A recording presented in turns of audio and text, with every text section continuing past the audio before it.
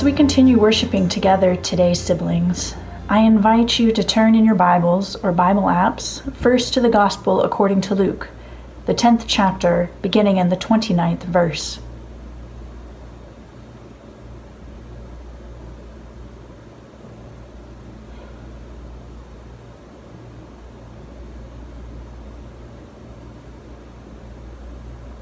Let us receive together the word of God.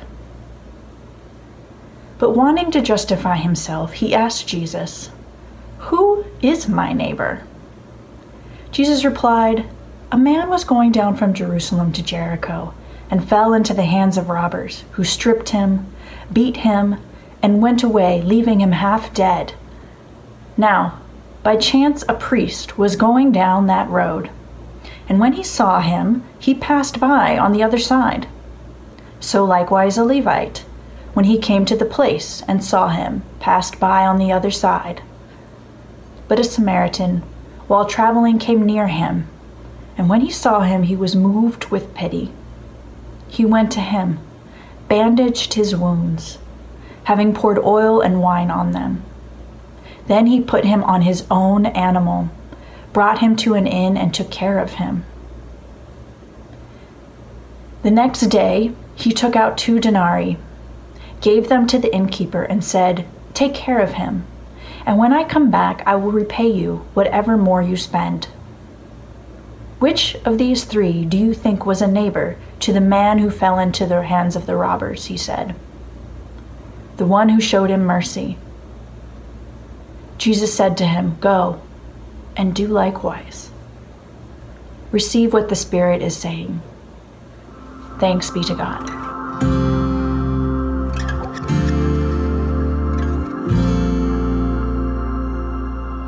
What a blessing to hear the voice of Wayne Jennings and Francis Brooks and our Jubilate ensemble led by Stanley Thurston. What a blessing. Friends, for those of you who are just joining us, we want to make sure that you find our worship guide, which will let you know how you can participate in our service today. And the links for that should be showing up in the feeds on Facebook and YouTube. You can also go to our website. We also encourage you to connect with ASL on foundryumc.org/ASL. And now it's time to receive the word from the Reverend Dr. Kevin Smalls. So glad that you are with us. Amen. Thank you so much. Grace and peace to you in the name of our Lord and Savior Jesus, who is the Christ. It is a joy to be with you, Foundry United Methodist Church. To my dear sister colleague, she beat me to it because as I was thinking about this time together in preparation, it dawned on me that 20 years ago, indeed, we did meet. And I think the specific meeting was at a DCOM meeting on what was then the Washington West District. And we've been great friends ever since. And it's just a joy to be with her and with you, this awesome staff. Dr. Kelly, it's my privilege, it's my honor to share with you in this way. Won't you pray with me? Now unto you, O God, rescue me from me and equip me for thy task. Consecrate me for thy service, Lord, so much so that the words of my mouth and the meditations of my heart be acceptable in your sight, for you are my strength and even my Redeemer. Amen. So I am so blessed to be able to share this time with you sermonically. And I was thinking how when I went to Claflin University, growing up in D.C., you are inundated with history. You are surrounded by it. You sleep it, you eat it, you walk around and read it. It's everywhere. And as a little boy, I developed a deep love for history. When I went to college, I knew I was going to either major in sociology or religion and philosophy or history. And the sociology registration line was wrapped around the building 2 or 3 times, so I didn't do that. But history only had 2 majors, one other person and myself. The registration was real easy and real simple, and I signed up, and I was one of the 2 history majors at Claflin University in the early 90s. And minored in religion and philosophy. But this love of history was birthed in me, especially since I grew up in Ebenezer United Methodist Church, not very far from Foundry on Capitol Hill. And in that church, when I was growing up, there was a picture that I've since secured for myself, not that exact picture, but a replica of the ordination of Francis Asbury in Lovely Lane Church. It is a fascinating, dramatic image as these initial bishops, Bishop Coke and Asbury, are being ordained against John Wesley's wishes. And this room in Lovely Lane was packed. But there's one in there, one particular person, and he was an African presence in that space at that ordination and consecration. And it really happened that way. Francis Asbury was ordained and consecrated the next day as a bishop. And one black face is there, and we have come to know him as Harry Hoosier. And of course he was there because of the strong commitment of the Methodist faith to denounce slavery. John Wesley was adamantly against slavery.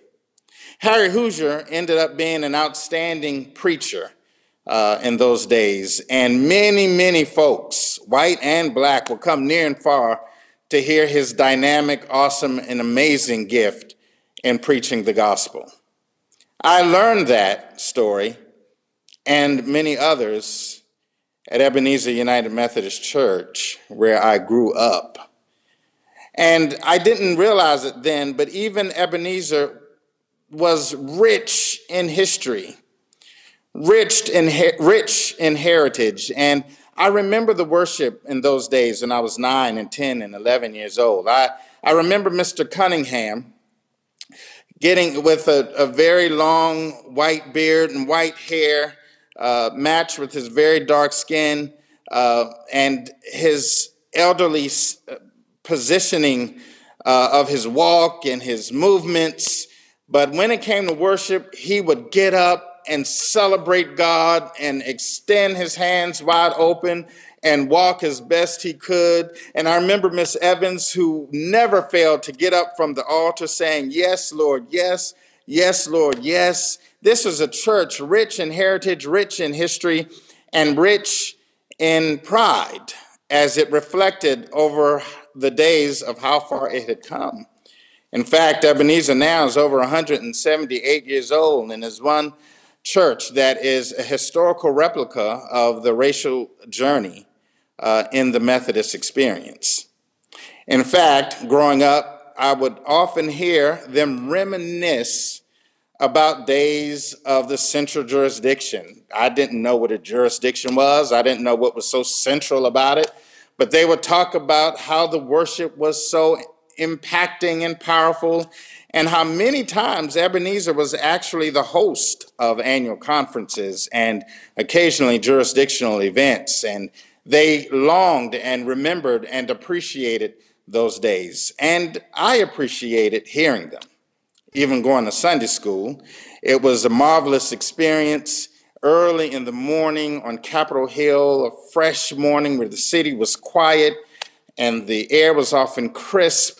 There we would gather and run to Sunday school and learn many stories like the Good Samaritan. That would be one of the stories we would learn. And then the singing at Ebenezer was rich and profound. And I'm telling you, whenever the music was up and going, It was an experience to behold. I was also introduced to the rich hymnody at Ebenezer Church, and one of the hymns that was a hymn that would set that church on fire is "Come Thy Fount of Every Blessing." And when we got to that second verse, the congregation seemed to swell in joy and appreciation as they sang with power and conviction. "Here I raise mine Ebenezer, hither by thy help I come. And I hope by thy good pleasure safely to arrive at home. Jesus sought me when a stranger wandering from the fold of God, he to rescue me from danger. He to rescue me from danger. He to rescue me from danger." That hymn kind of went with the Sunday school lesson, the Good Samaritan. It was a lesson we were given to, number one, be careful about the roads you travel on. You don't want to be on a road like the Jericho Road, because those roads are dangerous. And always stay in good parts of town and don't get into the wrong neighborhood, because you can be in trouble. But in the event you are in trouble, worry not, because there will be someone that will come and rescue you, someone that will come and help you, and someone that will come and assist you. I learned those things at Ebenezer. And so it's fascinating to me that we come to this place in history, and because I spend most of my time as a United Methodist clergyman, I can't ignore or turn away from the racial challenges that we have suffered with since the beginning, since the fresh product of Methodism on American soil. The narrative that we're seeing in our country, the horrific acts of violence and crime, do not escape our own accountability, and in some cases, sadly, our contribution to the racism that is running rampant in these 50 United States. And so the Good Samaritan, we learned to be careful on that Jericho road, but to certainly be thankful for the one who comes to lift us up and to give us hope and encouragement. But actually, there were two that we didn't talk much about in that Sunday school lesson. We didn't talk much about the priest or the Levite. We didn't talk about those two very much who passed that robber by.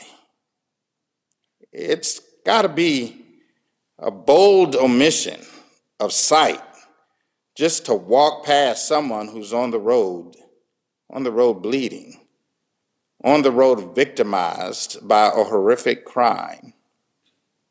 And to add salt to injury, this was a church. They weren't neighbors. They weren't ordinary people that passed by. They weren't fellow travelers so much as it was the church, the priest and the Levite, the synagogue, if you will, the representatives of the religious community, the representatives of Yahweh, the representatives of God. They walked and passed by. And I get it to some degree. I'm a busy guy. I'm a minister as well. I pastor 2 congregations, and at any given moment, I drive past people stranded on the road. There's a wedding I have to get to. Sometimes I have to get to a meeting and a funeral. I can't leave the church waiting and hanging. I have to keep moving. I don't always get a chance to stop and aid someone who is injured. And maybe this priest and Levite were in the same scenario. They didn't get a chance to stop. They didn't get a chance to aid. They didn't get a chance to help and to assist. And then Jesus explains, but there is one who comes that doesn't pass them by.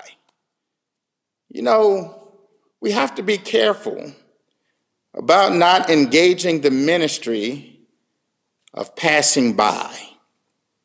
It's a horrific, traumatizing experience on the one we're passing. So I look throughout history, and I think there are times that we're guilty of doing that. There are times that the church, even in the Methodist context, is guilty of passing by. Like when Richard Allen and a few of his fellow African worshipers wanted to go down and pray with everyone else in those early 1780s days. And they could not. They had to wait until the white congregation prayed first, and then they could come. And Richard Allen was passed by in that service and moved on to start his own. Every time I pass by an AME church, I think that this is the group that was passed by. Or in 1844, many of you may already know the story. The General Conference gathered, and it was in the rules of the General Conference. There was a discipline even back then that no bishop can own a slave. And Bishop James Osgood Andrew was married to a woman that was bequeathed a slave. And someone brought it up on the conference floor, and it was a big fuss about it, and it was a big to-do, and it led to the church being split, Methodist Episcopal Church, and then the Methodist Episcopal Church South, over slavery. And not one person ever asked, what did that slave, that young girl, feel about it all? What was her opinion? In fact, we don't even know her name, as they were not added in the minutes of the General Conference. Her name was not there. And so at that moment, she was passed by. Slaves were passed by on the ecclesiastical Jericho Road, if you will.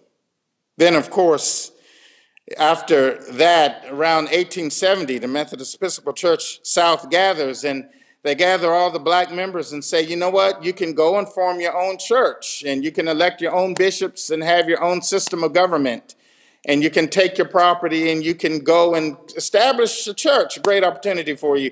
And they were invited out of the Methodist Episcopal Church, and today they're called the Christian Methodist Episcopal. And I don't pass by CME Church this day without thinking to myself, this was a group of people that were passed by, that were left out. 1939 comes, the churches gather back, but they won't gather back unless you separate the black constituency of that church. And we'll call it the central jurisdiction for them, and the rest will be for the white people. At that time, there was a community of people that was being passed by. 1968, an opportunity comes to merge with the EUBs, the Evangelical United Brethren, but they said, not until you figure out your racial dilemma. We will not join until then. And the central jurisdiction was abolished in 1967, and the last two conferences to actually get with the program in 1972 was South Carolina and Mississippi.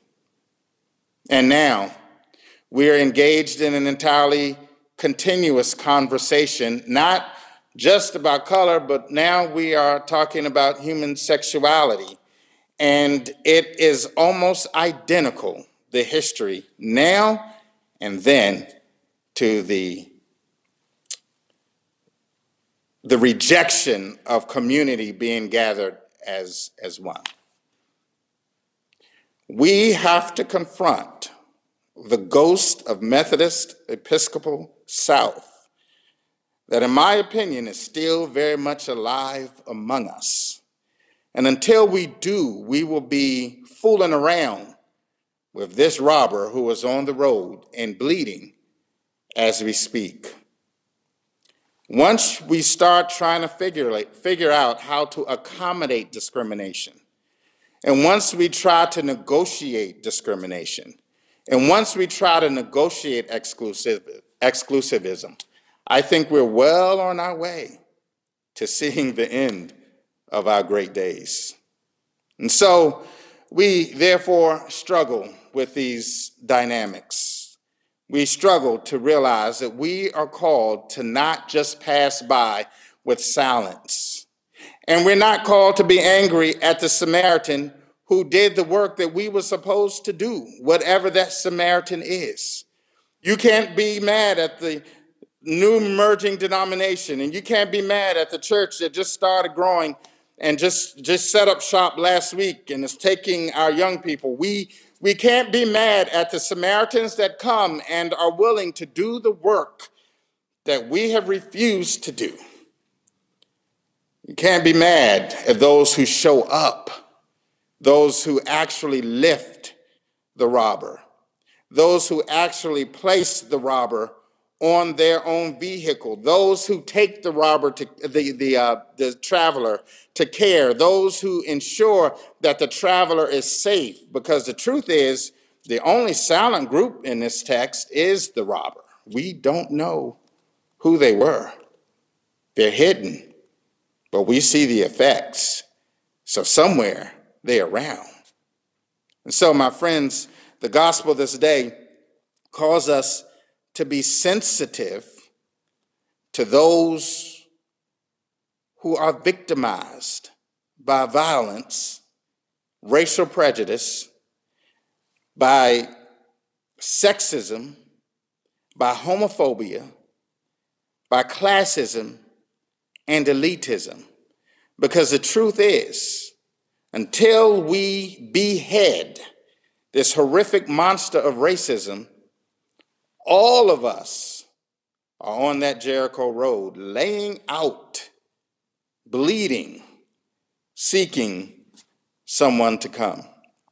My hope today is that we will find the strength and the courage to be the ones that show up. What if we lived in a way that we were the ones to show up? What if we lived life in a way, or as if we would be the church that everybody not only counted on, but knew that we would speak up?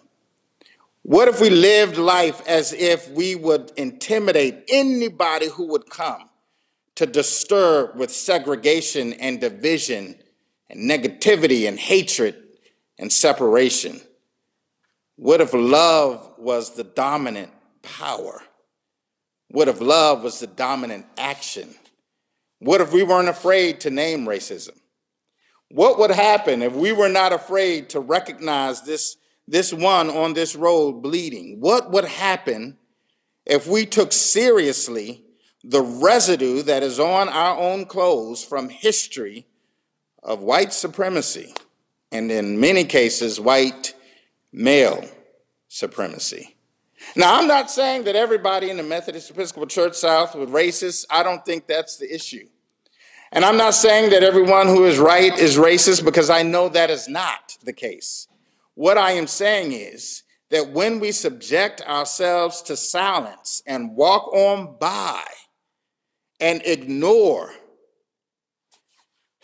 we fail to live up to who God calls us to be. And instead, we fail to be an obedient church who rebels against the love of God, that does not hear the cry of the needy. That's not the church God calls us to be. And you know what the most painful part of that entire traumatic experience probably was for that victim? It wasn't being beaten up, because the Jericho Road is known, at that time, was known for its crime. And that's always a possibility. The trauma was being ignored. The trauma was being walked over.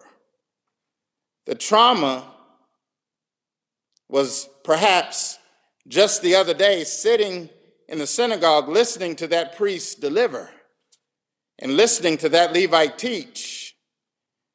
But here on the road of life, the trauma is there is no connection to faith and action. What if we lived as if we are those that don't mind stopping by, being inconvenienced, and uplifting those that have fallen. Actually, there's one other I forgot to mention. The attorney that started this whole argument, the attorney that started this whole conversation, the attorney asked, well, who then is my neighbor? And Jesus gives him this beautiful parable. And then Jesus asks him, which one of these were the good neighbor? And the attorney says, the one who showed mercy. The attorney couldn't say it, could he? He couldn't name the people that he had been taught to despise. He couldn't part his lips to say it, could he? He couldn't say, the Samaritan showed him mercy. He actually said, that one over there. He would be the one today that won't be able to say Black Lives Matter.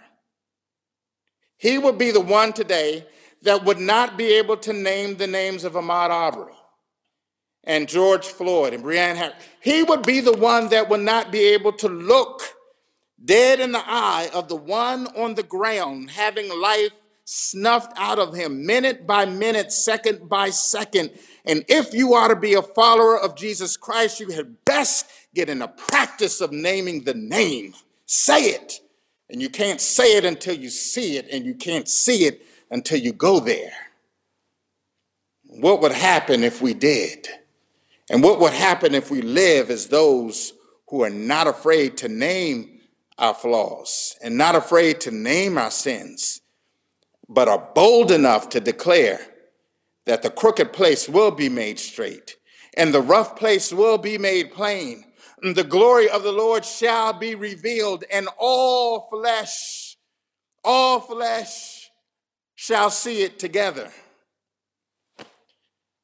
In the meantime, may we just lay down next to that robber, because of that victim, because we may already be there. I have a hymn to suggest to you to sing while you're there. Here I raise mine Ebenezer. Hither to thy help I come, and I hope by thy good pleasure safely to arrive at home. Jesus sought me when a stranger, wandering from the fold of God, he to rescue me from danger. He interposed by his own blood. The priest didn't stop. The Levi didn't stop. The Samaritan did. But who will stop next? What if it's you? What if it's me? What if it's us?